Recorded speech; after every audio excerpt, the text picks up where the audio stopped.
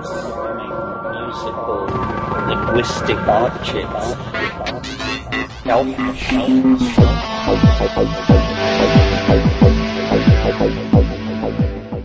Greetings from Cyberdelic Space. This is Lorenzo, and I'm your host here in the Psychedelic Salon.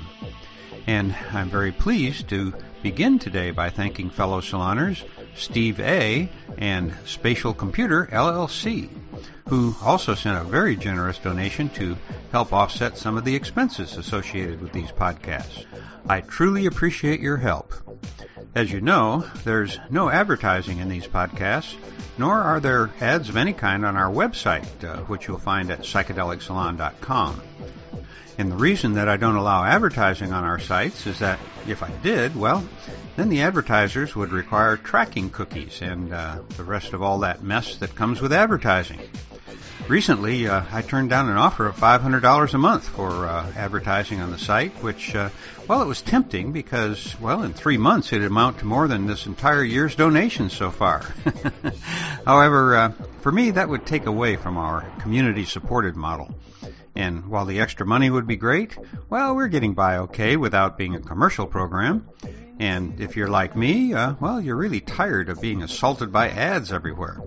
So for our fellow saloners who have made these generous offers to advertise here, please don't take it personally when I turn you down. As our longtime listeners know, I like to think of producing these podcasts as my hobby. And so I think that it's best to rely on the occasional donation, such as Steve A. and Spatial Computer made to keep us going. Now, today we get to hear from another old friend, Erik Davis, whose talk at the first Palenque Norte lectures in 2003 was featured in my third podcast from here in the salon. Podcast number 1 was a talk that I gave at Mind States in 2001, where Erik was the conference moderator, I should point out.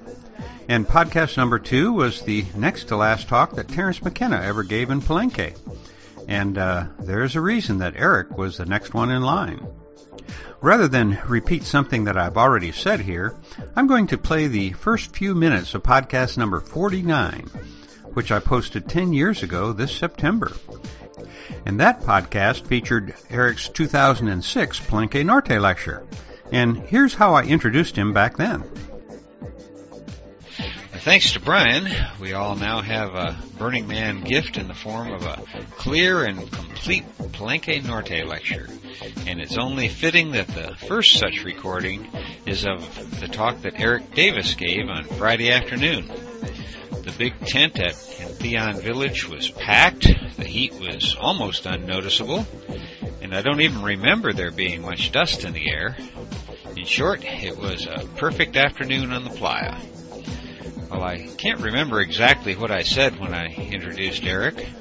The point I tried to make was that without his support, enthusiasm, and help in organizing the first of the Palenque Norte lectures at Burning Man in 2003, this lecture series, and probably these podcasts, would never have gotten off the ground. Erik was the first person I contacted after returning from the 2002 burn with an idea for this lecture series. And since I was new to the Burning Man community, I thought I'd first better ask an expert before trying to organize a theme camp to hold the talks. What if no one would come to a lecture in the middle of the afternoon in the middle of a desert and during the time normally spent resting up for an all-night party? And now that I think about it, I'm surprised Erik just didn't laugh me off, but he didn't, and to be honest, I really wasn't surprised. I'd first heard about Erik from Terence McKenna.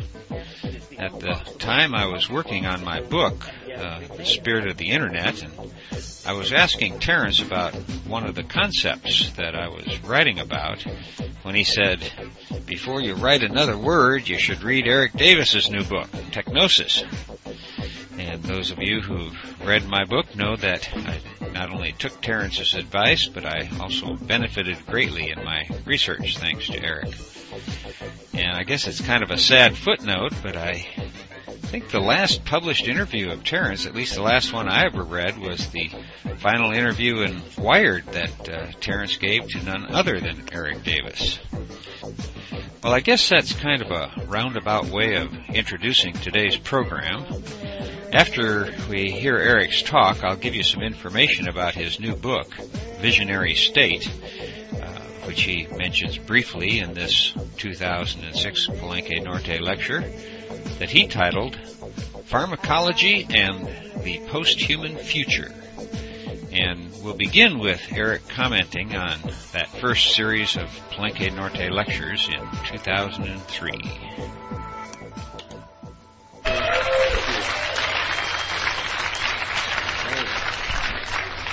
Hey, welcome. Yeah, that was a very interesting decision on my part because I had been coming to Burning Man more or less regularly since 1994.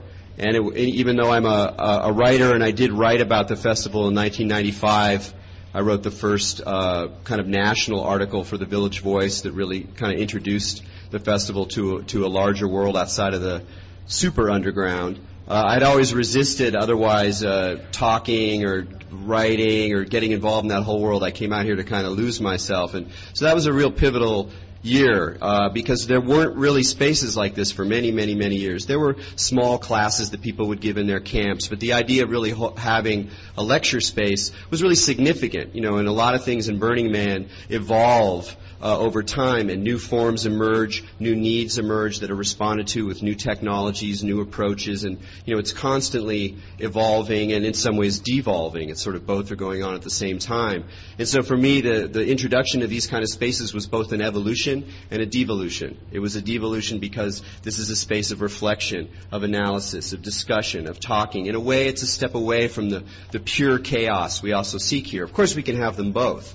But it also represents the maturing of the community, the recognition that we're not just a little bubble, a pure Taz out here in the middle of nowhere, but that we're involved in a larger culture. There are very pressing issues, and it's a great opportunity to come together and connect and talk. Interestingly, at least to me, Erik Davis was born in the summer of 1967, the summer of love. Obviously, we didn't know one another at the time. In fact, as he was being born, I was on a Navy destroyer in the Pacific Ocean, making my way to Vietnam, where I'd spend the rest of the year fighting with people with whom I had no quarrel, which, sadly, is something that this country continues to force its young people to do. So the chances of us eventually meeting and working together seemed to be very slim at the time. But as I was thinking about this just now, I had to ask myself how an old Vietnam vet and a newborn baby ever did get together in the first place. Well, it all began in the summer of 1998 when I attended a workshop led by a guy named Terence McKenna. And one of the first things that I heard Terence say was that in his opinion, the best resource available at the time, in regards to all things psychedelic, was a big book called the Psychedelic Resource List, which was edited by a man named John Hanna. Then in January of 1999, at the Entheobotany Conference in Palenque, Mexico, well, I met John Hanna there for the first time.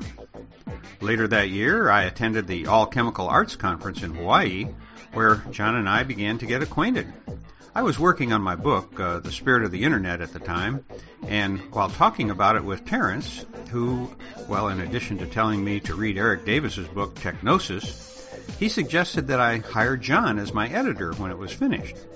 I took the advice, and the following spring, John edited my new book for me. Now, John is a man of many talents, and in addition to being an editor and a publisher, John is also the person behind the famous Mind States conferences.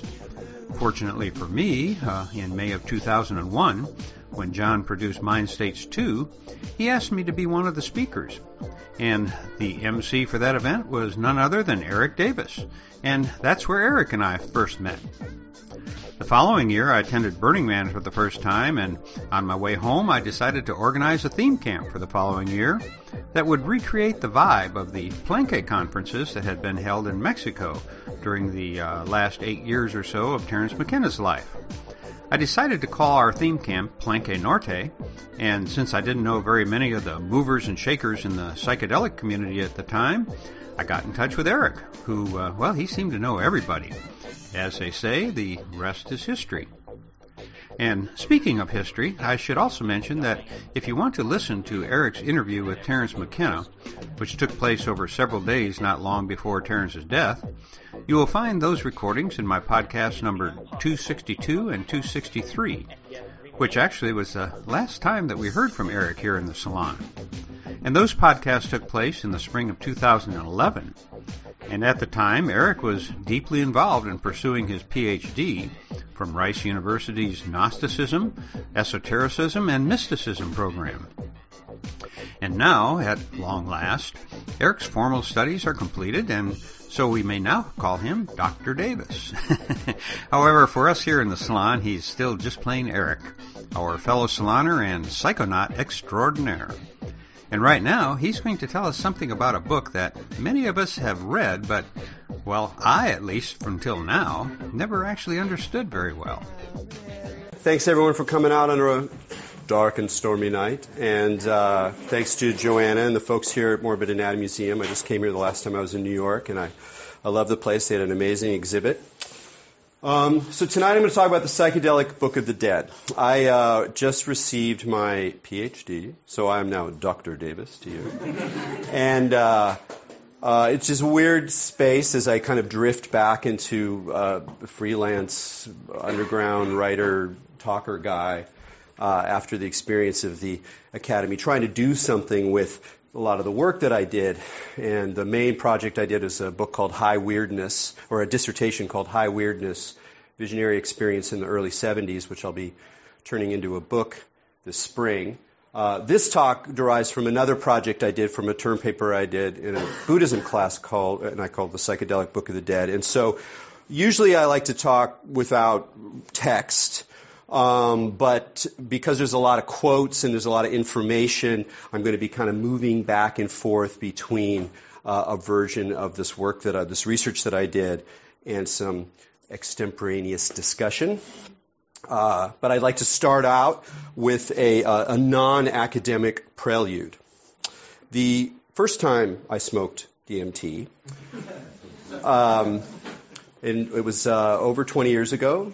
Not terribly far from here. My guide left the room, and I sat back with maybe the second full breath, don't quite remember. And as I started to come on, before all the high weirdness began, I was struck with an overwhelming truth, one of those overwhelming truths that come upon us at times. And it was not so much a truth as a recognition, which was, now I understand, now I know why people spend their entire lives preparing for the moment of death. And then all the weirdness started. And this has really stayed with me. In fact, it stayed with me more than almost any kind of content or visionary encounter or alternate dimension or weird alien or bug or goddess or whatever that happens in those psychoactive realms.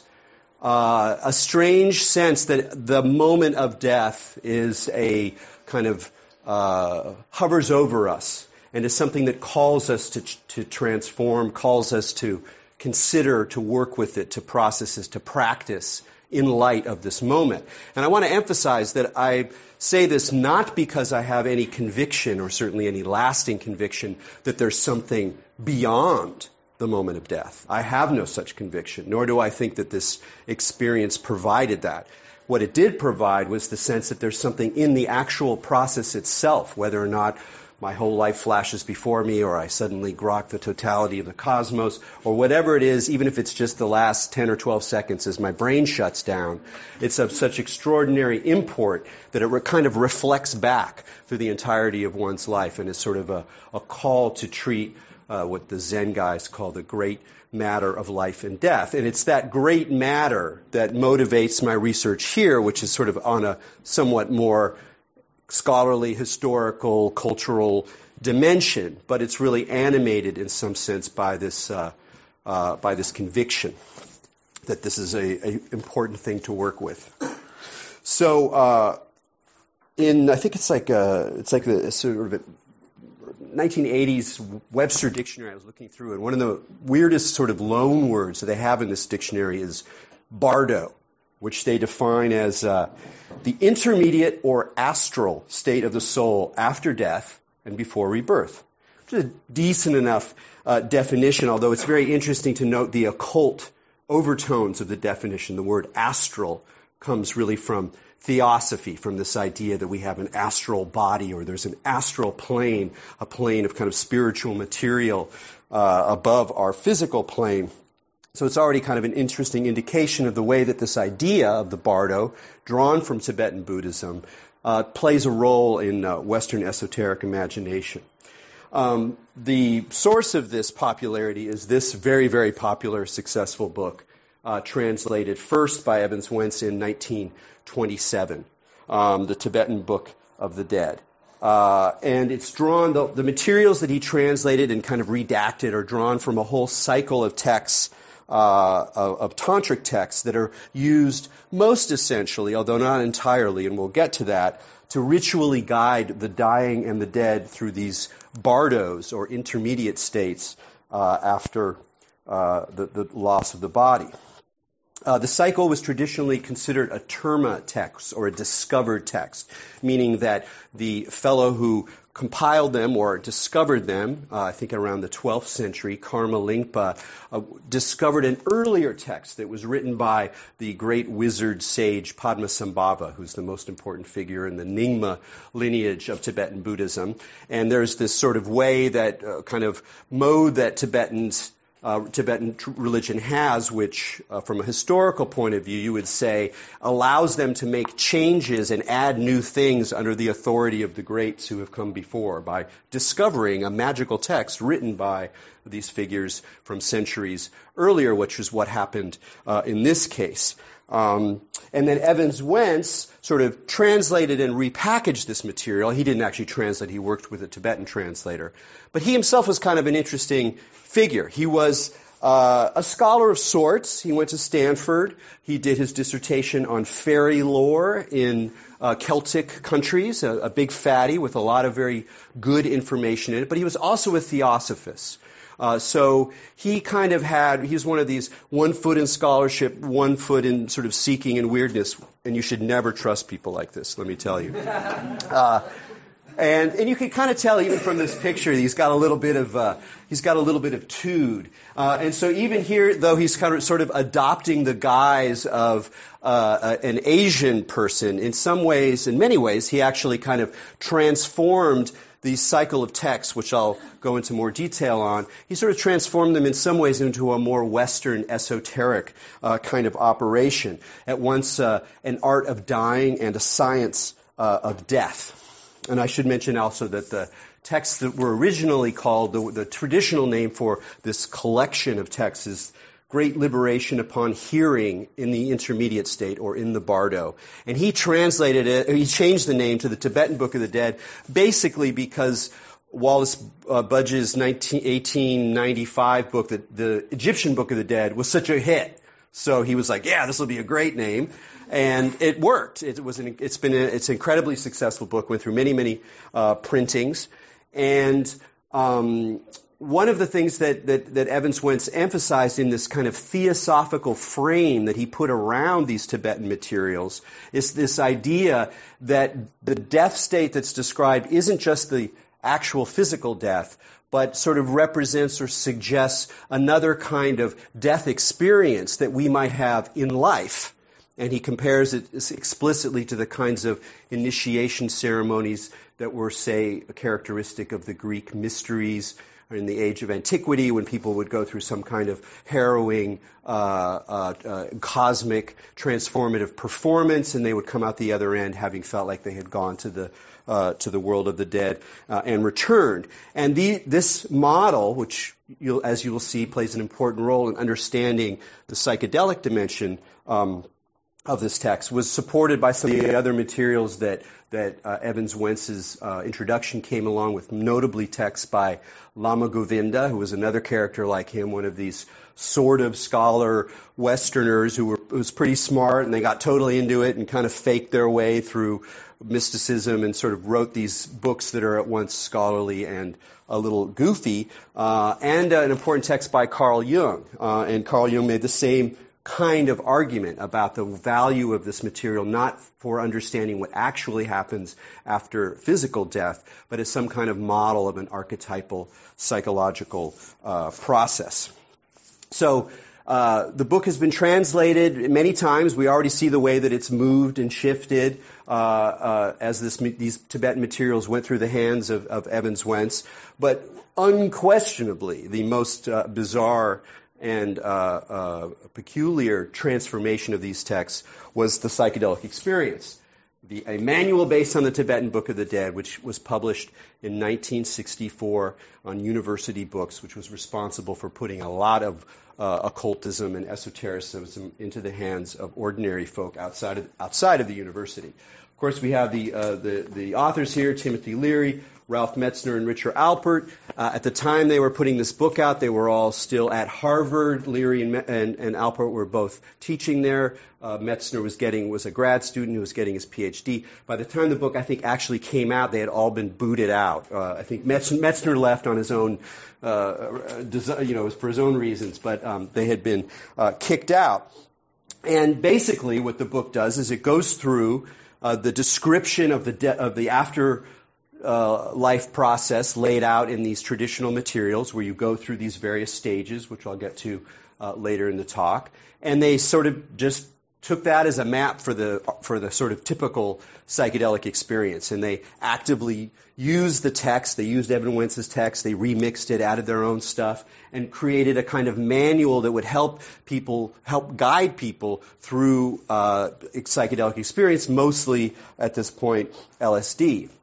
Now, the first and kind of most obvious thing to say about this process that they did, particularly in our current moment with so much more concern about how Western scholars interact with non-Western sources, peoples, and cultures, is that this is an enormously brazen, crass act of appropriation, of just ripping something out of some other context, which in some sense it had already been done by Evans Wentz to a certain degree, but the actual text is in there with Evans Wentz.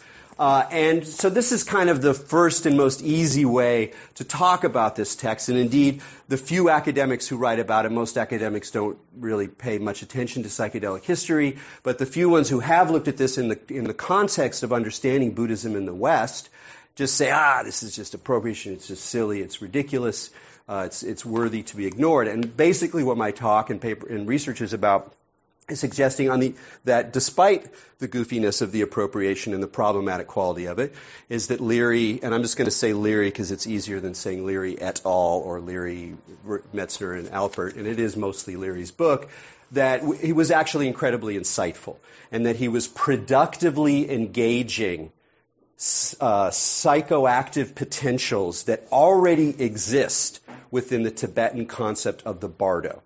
So what we're going to do is sort of look at the concept of the bardo, how it grows within Tibetan materials, and the way in which he redeployed this for a different context in a way that I think is a lot more interesting than you might get if you just look at it from the outside. Because, and part of the reason to do this is just the fact that this is now part of our culture. The connection, Tibetan, death, bardo, psychedelic is sort of, while somewhat esoteric, woven into our kind of popular cultural memory around psychedelics, around LSD, around Leary, around Buddhism. All those fearsome monsters in the Tibetan tankas remind us of psychedelics. We don't really know what to do with that. What is that? Why does that work? So it's really part of our understanding and experience of Tibetan religion is this weird psychedelic underpinning. And just to kind of show you a little taste of this, I'm sure some of you have seen Gaspar Noé's movie Enter the Void.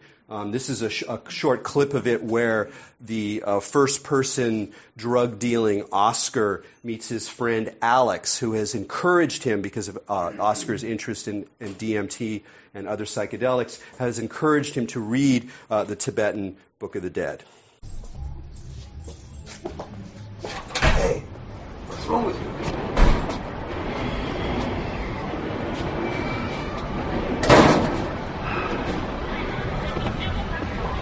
You're tripping, man. Yeah, you can tell. Yeah, you were pretty fucked up. I popped some tabs this morning and just took a hit of DMT before you came, actually. Shit. Looks like a good day. Yeah, and the day isn't over either.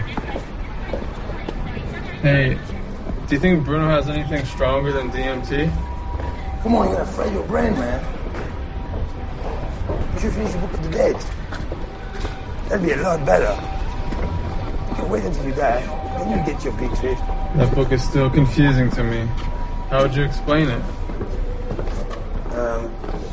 It's a little bit hard to explain. So basically, when you die, the spirit leaves your body.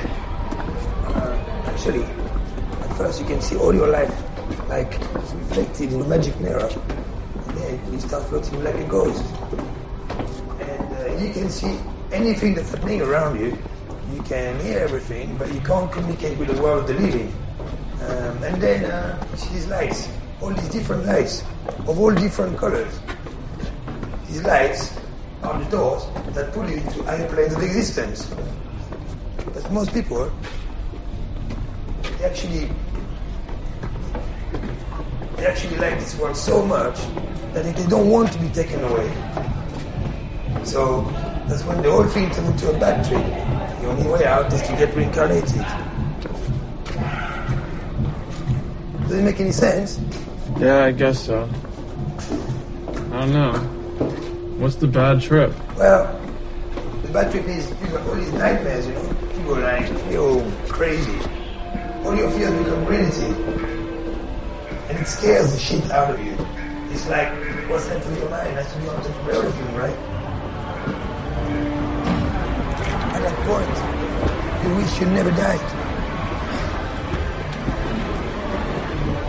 And some darker yellow lights appear to you. They represent all these couples making love. And then the light comes out from their bellies, and if you get closer, they give you a vision of a possible future life. Then you choose the life that suits you the best. You know, end up in a womb, and you're reincarnated. End of story. And basically, you do this forever and ever until you manage to break the circle. You follow me? So you mean we're stuck in this world for all of eternity? You mean there's nothing better out there? Hey, you know what? I can't wait to see your sister. She looks really beautiful, man, you know? So even though it was a little difficult to understand, you get sort of the basic kind of a good model of how this material has been translated into cultural memory. You sort of see yourself, but you can't really interact. There are these strange lights that lead you to different dimensions. There's some relationship with these lights. There's a kind of nightmarish characteristic. You want to get out of it. It terrifies you. And the easiest way to get out of it is to sort of tune into a couple making love, and then you sort of see the life that is prepared for you, and you zip back into incarnation, not to deal with it. You know, it's a decent thumbnail sketch. And it's one of the things that's very interesting to do, and one of the things that I've done in my research is to look at, I'm no Tibetan scholar, but I've been drawing from other people who actually know how to do this stuff, is to see where these ideas come from. Where does this model of the bardo actually come from? And it does not all originate in Tibet, but we'll see that a lot of it does. There's an example of this kind of bardo state in earlier Indian texts, and I'll read you just a little quote of it, give a flavor of what it's like. When the time of his death is approaching, he sees these signs. He sees a great rocky mountain lowering upon him like a shadow. He thinks to himself, the mountain might fall on top of me, and he makes a gesture with his hands as though to ward off the mountain.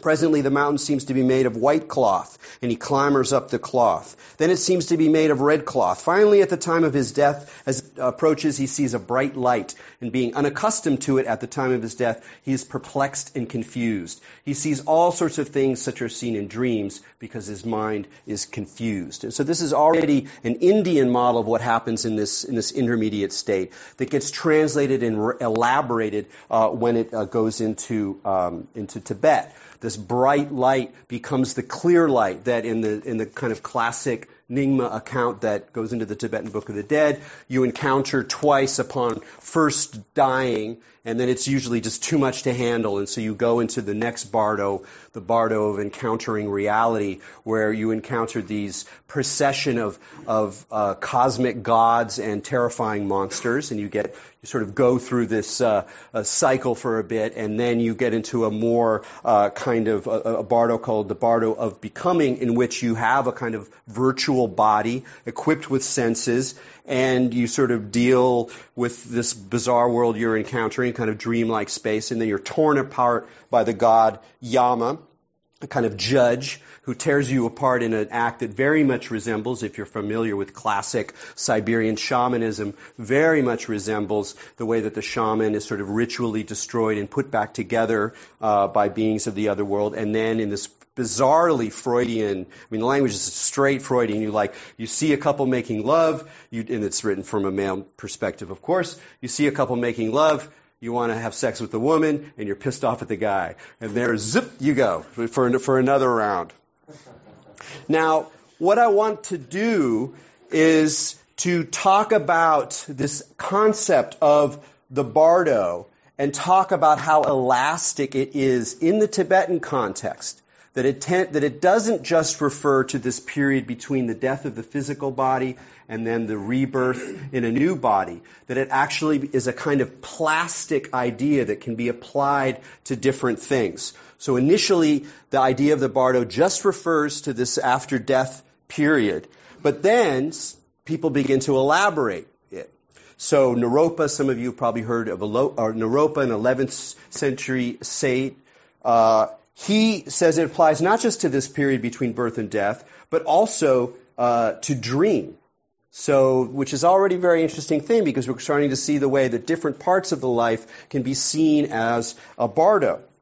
The Karma Lingpa tradition that gives us the Tibetan Book of the Dead further expands this concept to take in meditation and the dying process itself. So one scholar writes, by the first half of the 12th century, there had already been such a remarkable proliferation of ideas inspired by the generic notion of a period of transition between two states of consciousness that seemingly every significant experience or phase of existence could be divided into a series of bardos. And this is part of the idea we're talking about, that there's something very productive about the notion of the bardo, of an in-between, of shifting between consciousness. So the importance with dreams, for example, is not that dreams take you to another world and you encounter spirits and you fly or whatever you do in the dream. Really, the important part of the dream is the fact that you wake up from it. And in that waking up from the dream, there is this split, this kind of montage, a cut between different states of consciousness.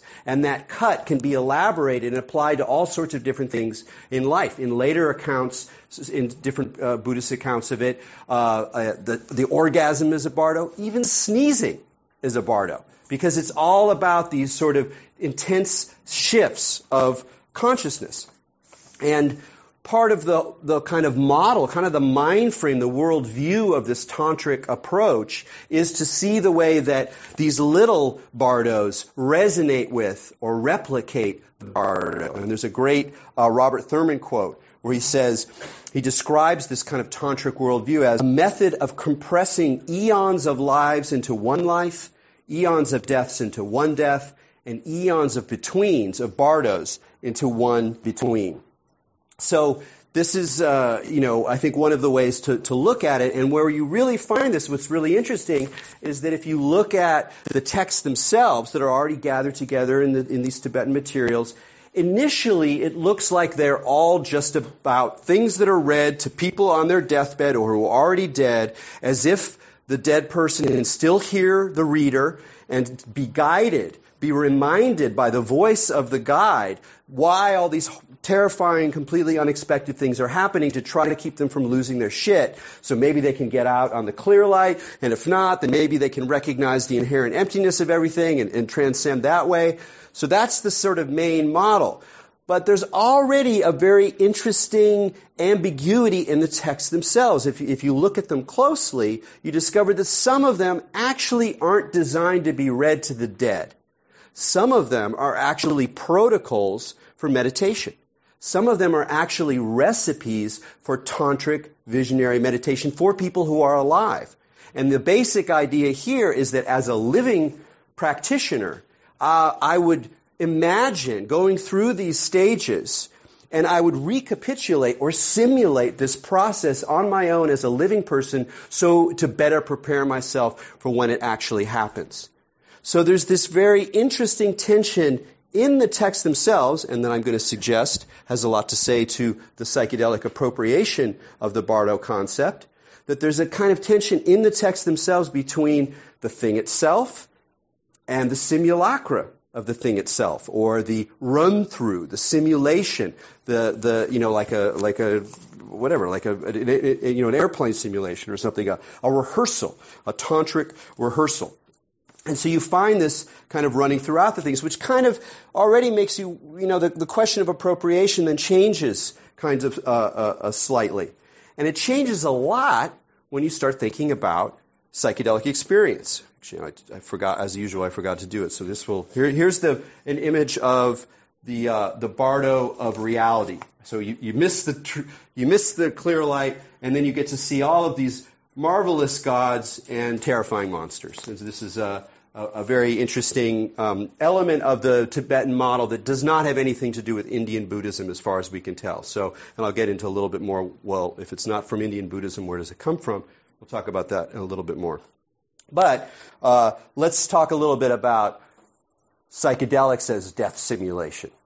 So if you go into the lore and you look at, let's say, the first LSD trip that we have on record, presumably this person did not really know what LSD was like. Presumably they didn't have some idea in their head that LSD could produce a death trip, but they had one nonetheless. This is Albert Hofmann describing one aspect of his trip after he got home from his bicycle ride and made his way into his living room.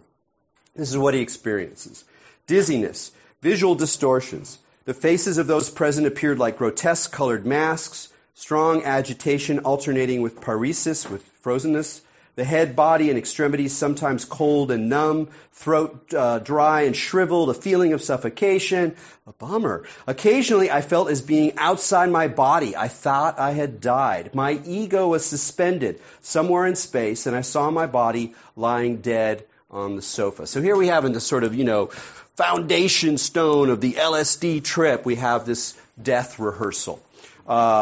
In Huxley's Doors of Perception, though it's not the main part of it, it's not the part that most people talk about or remember, he also goes through a kind of dress rehearsal rag, one that significantly, specifically mentions the Tibetan Book of the Dead. At one point, he's confronted by a chair, and this terrifying chair looks like the Last Judgment, quote, or to be more accurate, by a Last Judgment which, after a long time and with considerable difficulty, I recognized as a chair. Then he remembers the Tibetan Book of the Dead, and he remembers the idea that the soul shrinks away from the clear light to shelter in the comforting darkness of selfhood as a reborn human being. And this is what he feels like he's doing. He's pulling away. He can't handle it. And later on, his wife asks him if there was some way that he might have been able to resist his own resistance. And he says, only if there was somebody there to tell me about the clear light. I couldn't do it myself. One couldn't do it by oneself. To Tim Leary, who by the early 60s, before he gets kicked out of Harvard, is a successful professor of psychology. Interesting work focusing on personality typologies and social agency. So he took mushrooms in Mexico, but what's important here is his first LSD trip through the medium of Michael Hollingshead's mayonnaise jar of LSD. He described it as the most shattering experience of my life. So he's at home in Cambridge by himself. His family's there. I mean, he's the only one on acid. He idiotically, later trippers would, no, don't do it, Tim. He turns on the TV. And the TV tells him directly that he's dead. You're dead. You're dead.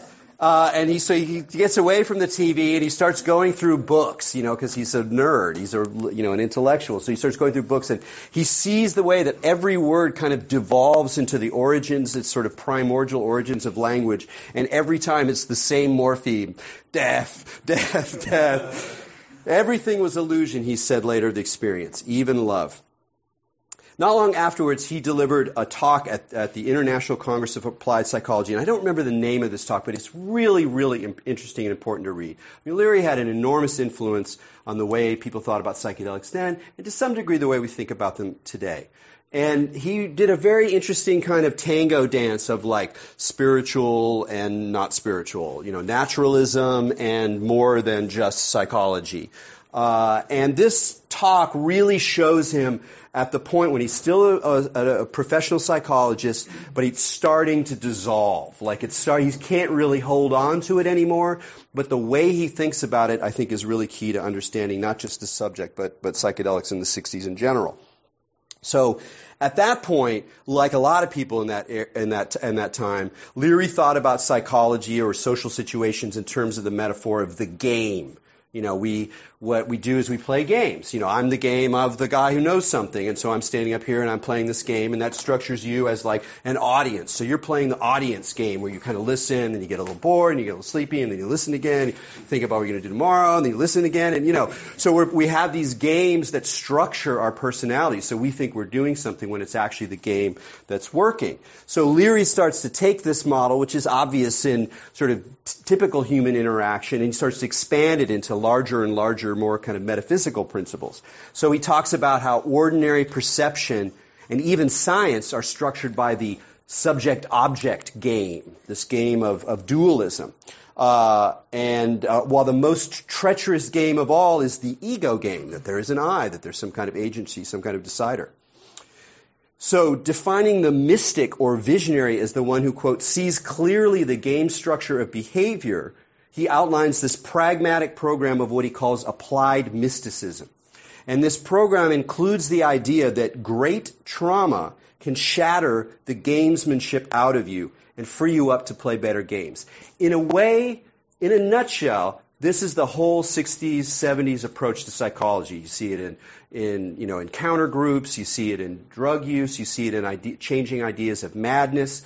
This is the idea that you can intensify things so much that you break down. You have a traumatic experience, you have a death experience, and out of this you not only see more clearly the games you normally play, but you free yourself up for better games.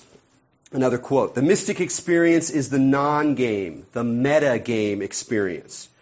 So here he's sort of mashing up social psychology and comparative mysticism. And this is part of the other thing that's happening to Leary. So as he starts to have these experiences and think about these things, he wasn't traditionally interested in religion or mysticism at all. But as he's doing this, he's kind of going, oh, what's going on? In some ways, this religious language is appropriate for these experiences. And he goes on and he meets people. He meets Houston Smith. Anybody knows who Houston Smith is? Right, just a couple of folks. But he was a very important mid-century guy who talked about the secret connection between all religions, a point of view that's known as perennialism. This is the idea, and Aldous Huxley very much shared this idea, and it really structures his thought. It's the idea that behind all the different mystical paths, all the different religions of the world, there really is one shared experience. And so it doesn't really matter in some sense, and in some sense all of them are talking about the same thing. And if you have this point of view, you're sort of encouraged to make connections. You say, well, the Zen Satori really isn't that different than Meister Eckhart, even though from a more traditional or critical historical point of view, they're totally different. They don't have anything to do with each other. But no. Behind the surface of the cultural differences, there's some core experience, and that's the idea of perennialism. It's an idea that was very important to Houston Smith, who was a professor in Cambridge, and was friends with Leary, and also was one of the participants in the Good Friday experiment, which some of you know about, which had to do precisely with how psychedelics seem to be able to produce something like religious experience, at the very least a simulation of religious experience. So Leary's already getting kind of excited about this, and he runs into Huxley not that long before Huxley dies, and Huxley says, hey man, we need a guide. Of course, Aldous Huxley didn't say, hey man, that's me. But Huxley's like, we need a guidebook for the psychedelic experience. We need a way for you to put this in a kind of language that can be helpful for people who are going through this. Why don't we do it with the Tibetan Book of the Dead? So that comes from Huxley. So then Leary's like, great, let's do it. And so after this experience, when this is Alpert and future Ram Dass, his glasses are back, the thick black glasses, they're back. So he's on it there. So what Leary said is, hey, okay, let's take the book, and there's a quote from Metzner where he says, Metzner goes, Leary said, let's take the text of the Tibetans and strip the particular cultural and religious language and rewrite it as a manual. I mean, the more clear example of straight up appropriation you couldn't get, as well as a perennialist idea that it's the local and specific religious and cultural language that you can get out of the way in order to get to this meaty core experience. This experience that he believed was replicated in the psychedelic experience. So in a way, Leary was lining up with Evans Wentz, with Carl Jung, and saying, this thing about the dead body and saying it to the dead body and that the spirit is actually in these other realms, that's just a facade for an experience that happens in life, that we can experience as living people going through a simulated death and rebirth process, just like they did in the mystery religions,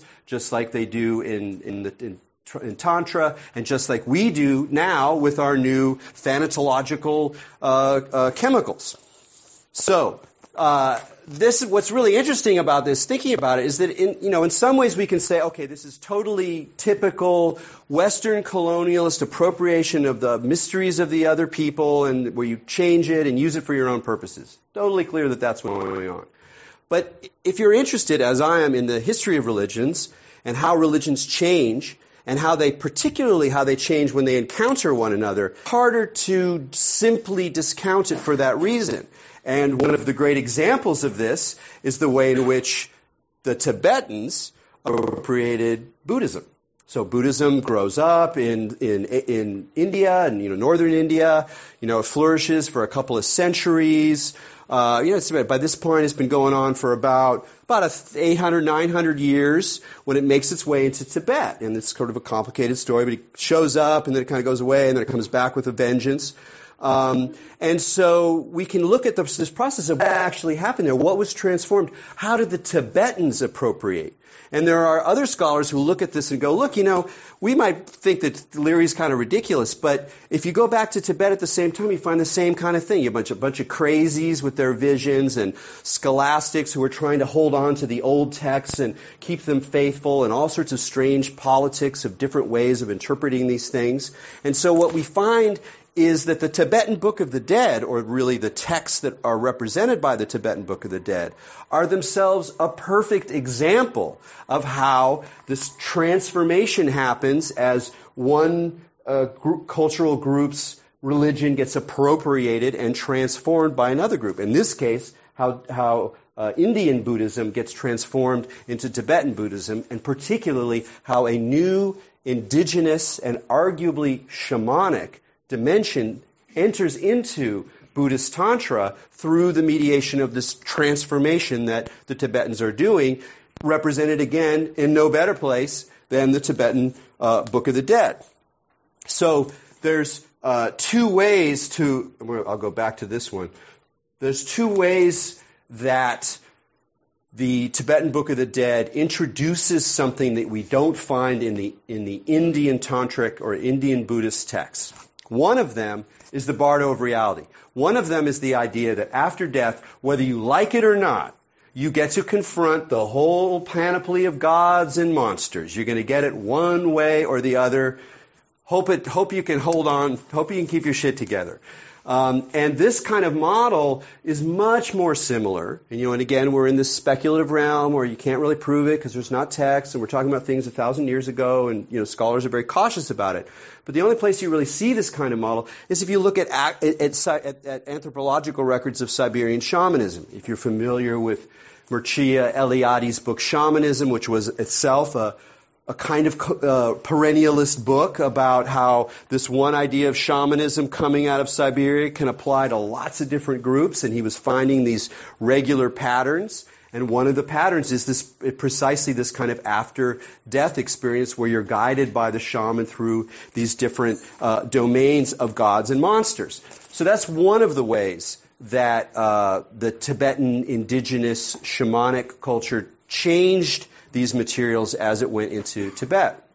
The other way is the role of the guide itself. The idea that there is a guide, someone who's speaking, someone who's directly addressing the dead person. Again, we don't find this in the Indian texts, and there's some evidence that if you go back to some of the earliest written materials we have from Tibet, that there's something indigenous going on with this notion of a guide. Here's a quote from a text that is like 400 years earlier than the Tibetan Book of the Dead. Again, now listen, you who are deceased, fickle impermanence, the real nature of the whole world has at this time befallen you. So there's this idea of a guide, of a kind of shamanic guide. And what Leary et al. Do in some ways is to transform this figure into the idea of a psychedelic guide. The idea that to maximize your psychedelic experience, you need a guide. You need someone there. You need someone who can shape it for you or who can create what we would call now a sort of safe container.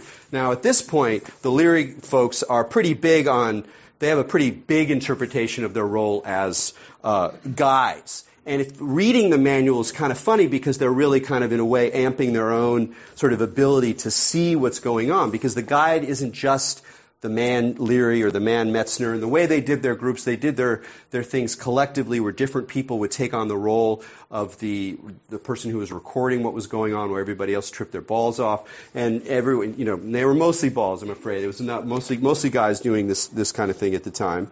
And but it's not just the people who are guides. The manual itself, the book, the Psychedelic Experience, the book, was also a guide, just the same way as the Tibetan Book of the Dead is in some sense a script for a human person to read to the dead, but it's also itself a guide. The text itself is also a guide. And the Leary folks took this to the nines, not only by saying, hey, you can use this book to help shape your LSD trip, but by saying, if you want to, you can actually record the prayers on magnetic tape and play it back for yourself when you're in your experience. So there's this weird kind of almost cybernetic idea about the guide and about using it in order to wake up. So I want to talk a little bit now about how Leary rewrites these phases. How do these traditional basic stages of the Bardo get rewritten in the book, The Psychedelic Experience? The kinds of initial physical symptoms, the ones that Hoffman described, that discomfort, the sense of shaking, that sort of physical challenge, for Leary, these become signs heralding transcendence. And if fears and attachments are released, what he calls the period of ego loss or non-game ecstasy dawns. This is the clear light, according to Leary, who defines liberation as the nervous system devoid of mental conceptual activity.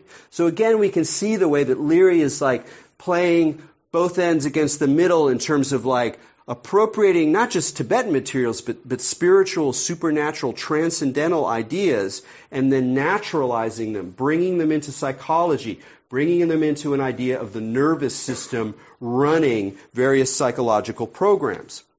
But this idea of true ego loss or non-game ecstasy, according to him, is very difficult to maintain. And the personal and genetically inherited dispositions of most people drive them into the second and third bardos, which he calls periods. During the period of hallucinations, this mandala or group of peaceful and wrathful deities, the gods and monsters I talked about, is recast as a hallucinatory parade of complexes like, quote, the retinal circus or the vibratory waves of external unity. Here the Leary text, which both samples and remixes the actual language of the Tibetan Book of the Dead, simply repeats the traditional Tibetan exhortation to remember the inherent lack of substance in the images and experiences. This is an amazing point. Because as I'm saying, he takes this material that is profoundly embedded in a supernatural, transcendental, mystical model, if you want to call it mystical, of other levels of reality where there actually is an afterlife, and he's naturalizing it. He's bringing it into a more psychological language. But in this sense, he's saying almost exactly the same thing. Because in the traditional Tibetan context, what they're saying is, just remember, your mind is making this. Your mind is making the gods. Your mind is making the monsters. And if you can really see that these things don't have any inherent existence, you really see that your mind is making, not even your mind, the mind is making it, then you have a chance at liberation. And here's how Leary plays with that idea. In one of the redacted Tibetan prayers, that means it's a Tibetan prayer that he transformed, that they give at the end of the text. Here's some prayers that you can use during your trip. It goes like this. Voidness cannot injure voidness. None of the peaceful or wrathful visions, blood-drinking demons, machines, monsters, or devils exist in reality, only within your skull. And most of that is from the Tibetan language. Not the machines, and not the skull. But in some sense, he's saying the same thing. And there's an important point, which may sound a little bit academic, but I think is more important to this.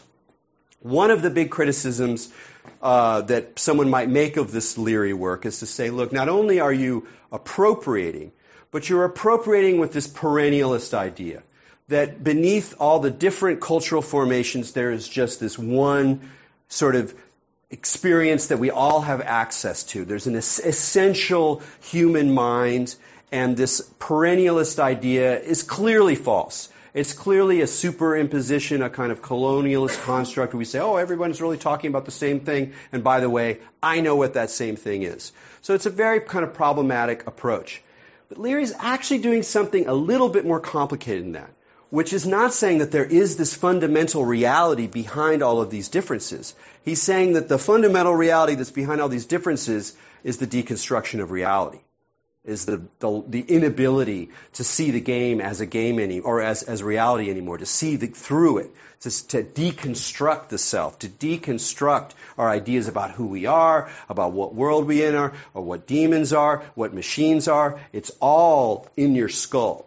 So it's a little bit more interesting and a little bit more complicated and potentially a little bit more what was actually going on in the first place. Tibetan scholars argue about the usefulness of the term shamanism to describe what's going on in indigenous Tibetan religion. It's a tough word. It clearly says something. It clearly helps us understand what's similar about very, very different phenomena from Siberia to South America to North America to Africa. People talk about shamans. Are they really the same? Are they really different? How can we really talk about it? So people are very wary about using the term.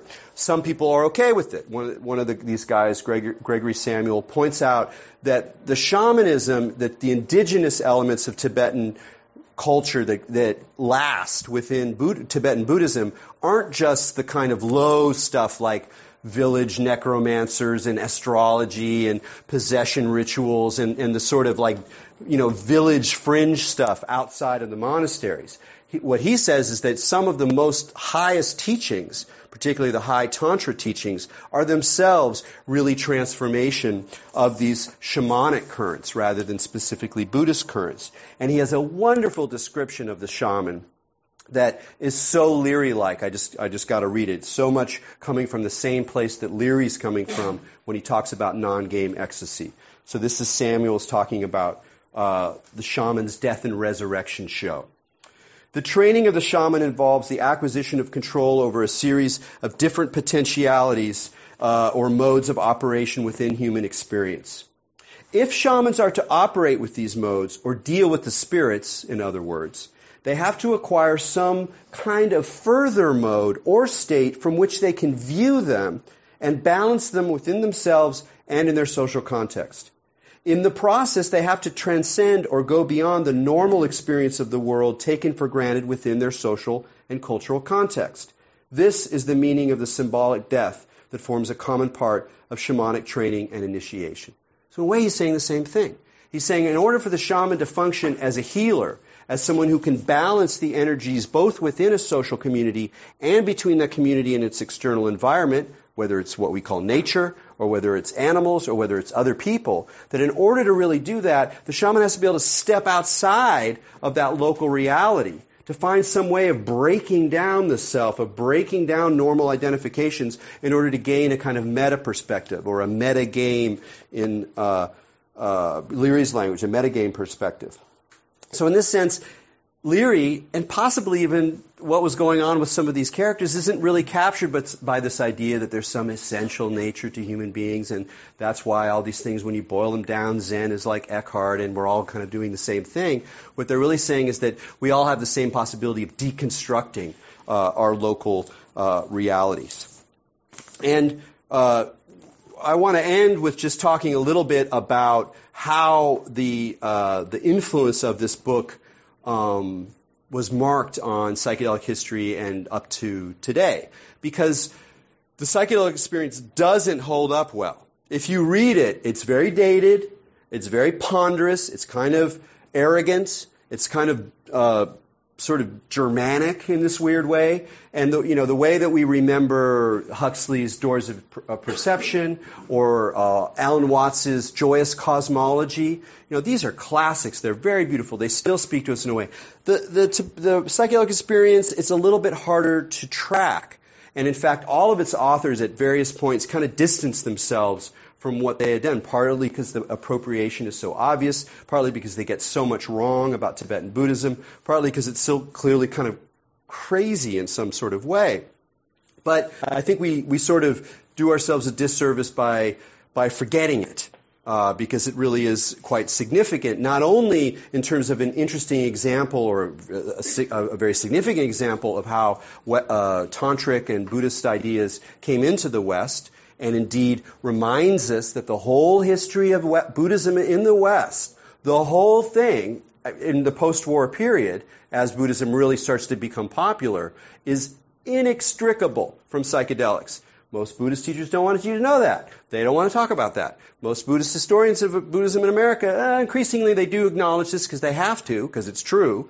But it's another one of those, sweep the drugs under the carpet kind of moves. And so that's part of the forgetting of this book, is forgetting of this kind of dimension of it. But even more specifically is that people in that period of time, so the book comes out in 1964.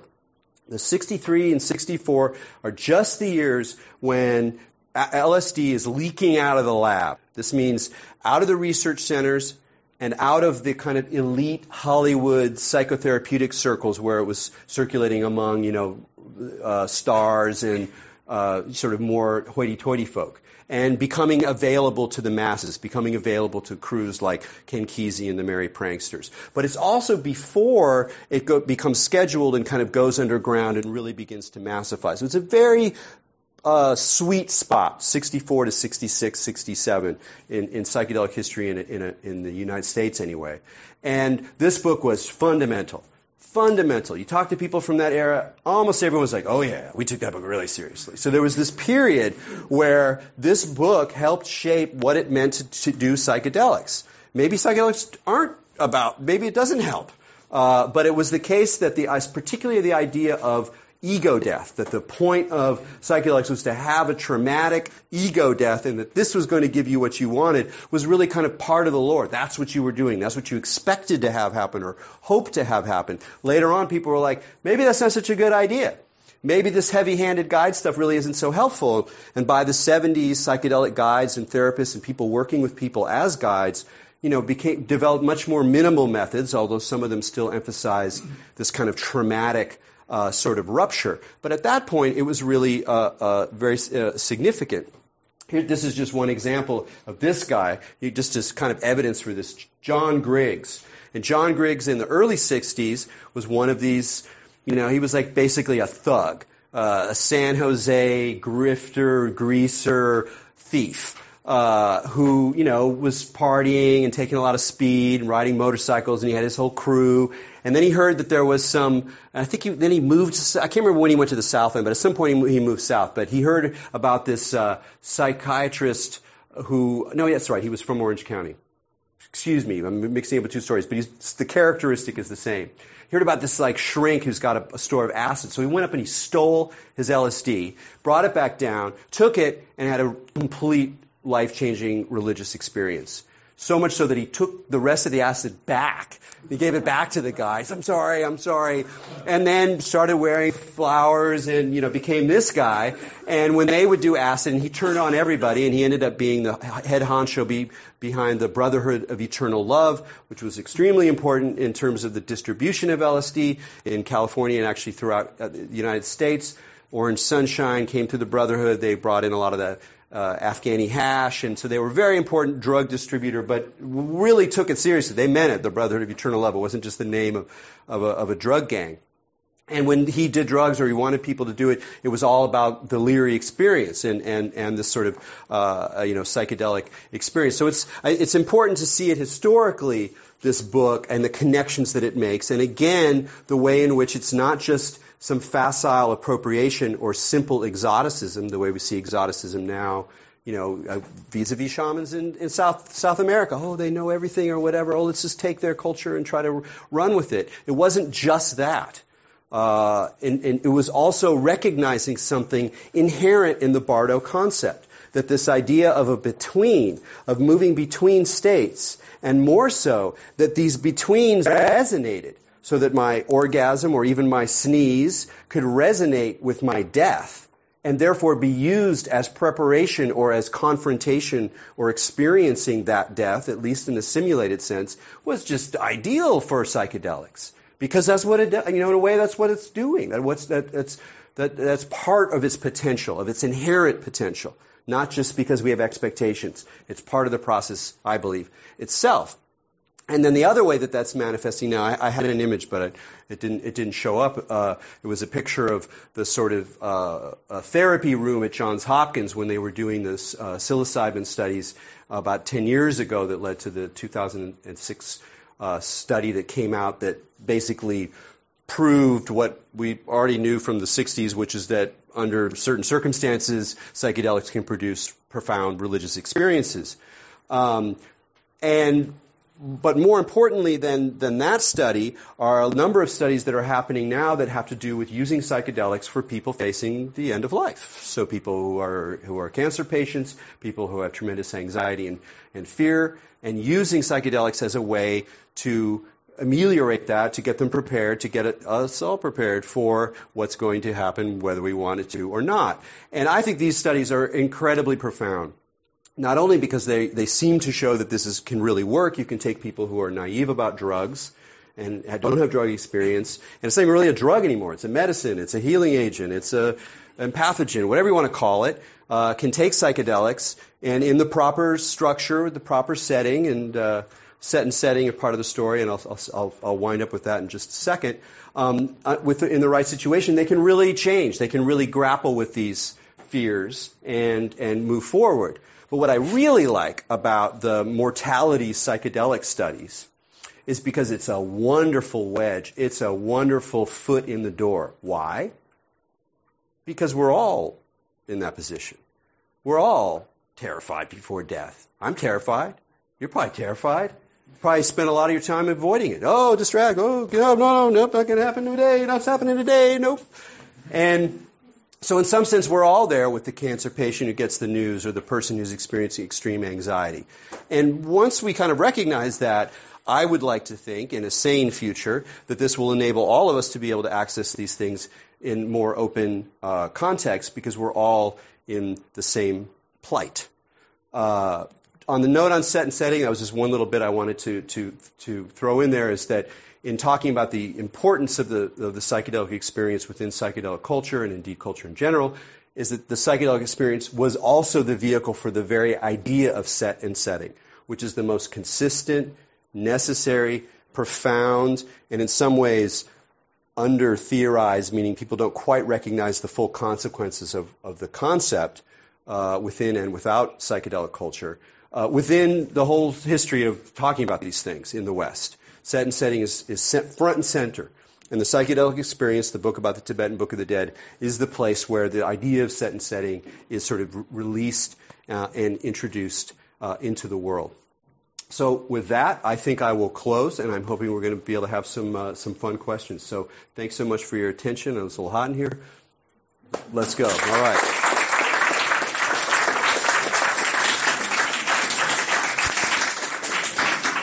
All righty. Yes, sir. Thank you. You talked a bit about perennialism versus appropriation, and I heard you saying that maybe this wasn't appropriation because it actually was inherent, or at other times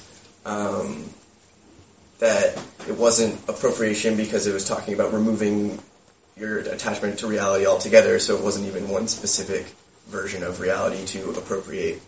But I was just wondering what you see as bad appropriation in contrast to this, to maybe shed light on how this is. That's a good question. I'd probably clarify it a little bit, which is that I would never deny that this is appropriation. It is. Okay. It is like taking, cut and pasting. I mean, literally, if you read what they do, they'll quote a whole paragraph from Evans Wentz and then just, pluck it out.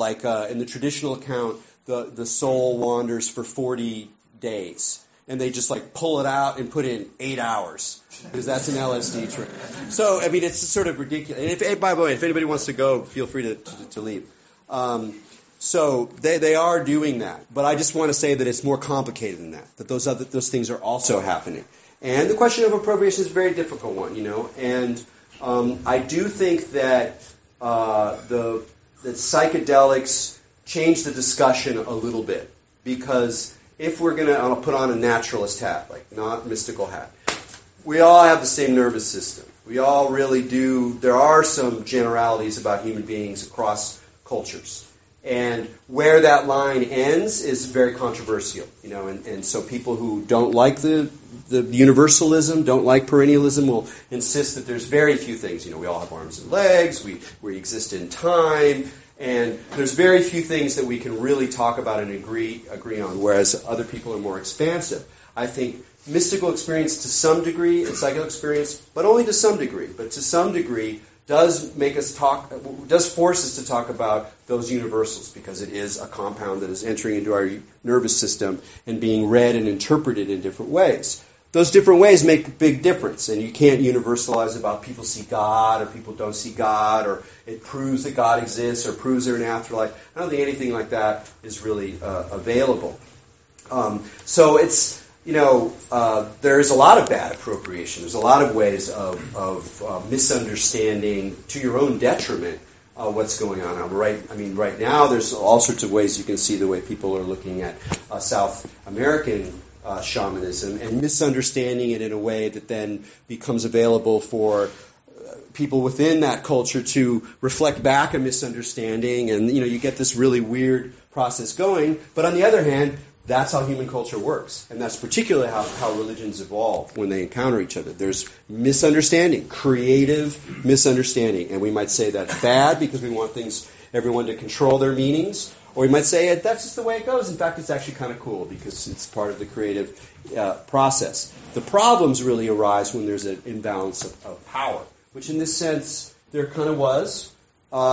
More so probably in an indigenous context. It's so really complicated. Who gets the power? Is it the incoming tourist? Is it the person? On the other hand, white people are actually going there's wisdom in the forest. Let's go talk to the indigenous people. That's actually kind of cool. The indigenous people get to be the ones who know. But at the same time, that's really problematic. So it's a very complicated.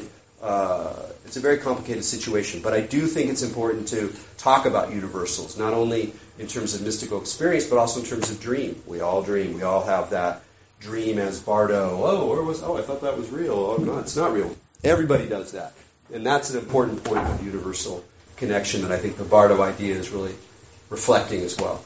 But to suggest one further element that I don't want to see lost in the mainstreaming language, which is that if pressed against the wall, even with my naturalist hat on, I do believe that there's something in us that we could call energy that has a weird, not quite readable character. Can't quite get it on a machine, but that it has patterns and it can be constructed in relationship to different cultural forms, and that stuff becomes apparent and visible and malleable on psychedelics, and that it is not different. I won't say it's the same, but it is not different than aspects of tantric energy work and the visualizations that are associated with it. So that there really is some kind of resonating resemblance that's going on that makes a connection between these things that's more than just cultural symbolism. Okay, thank you very much. Really appreciate your attention.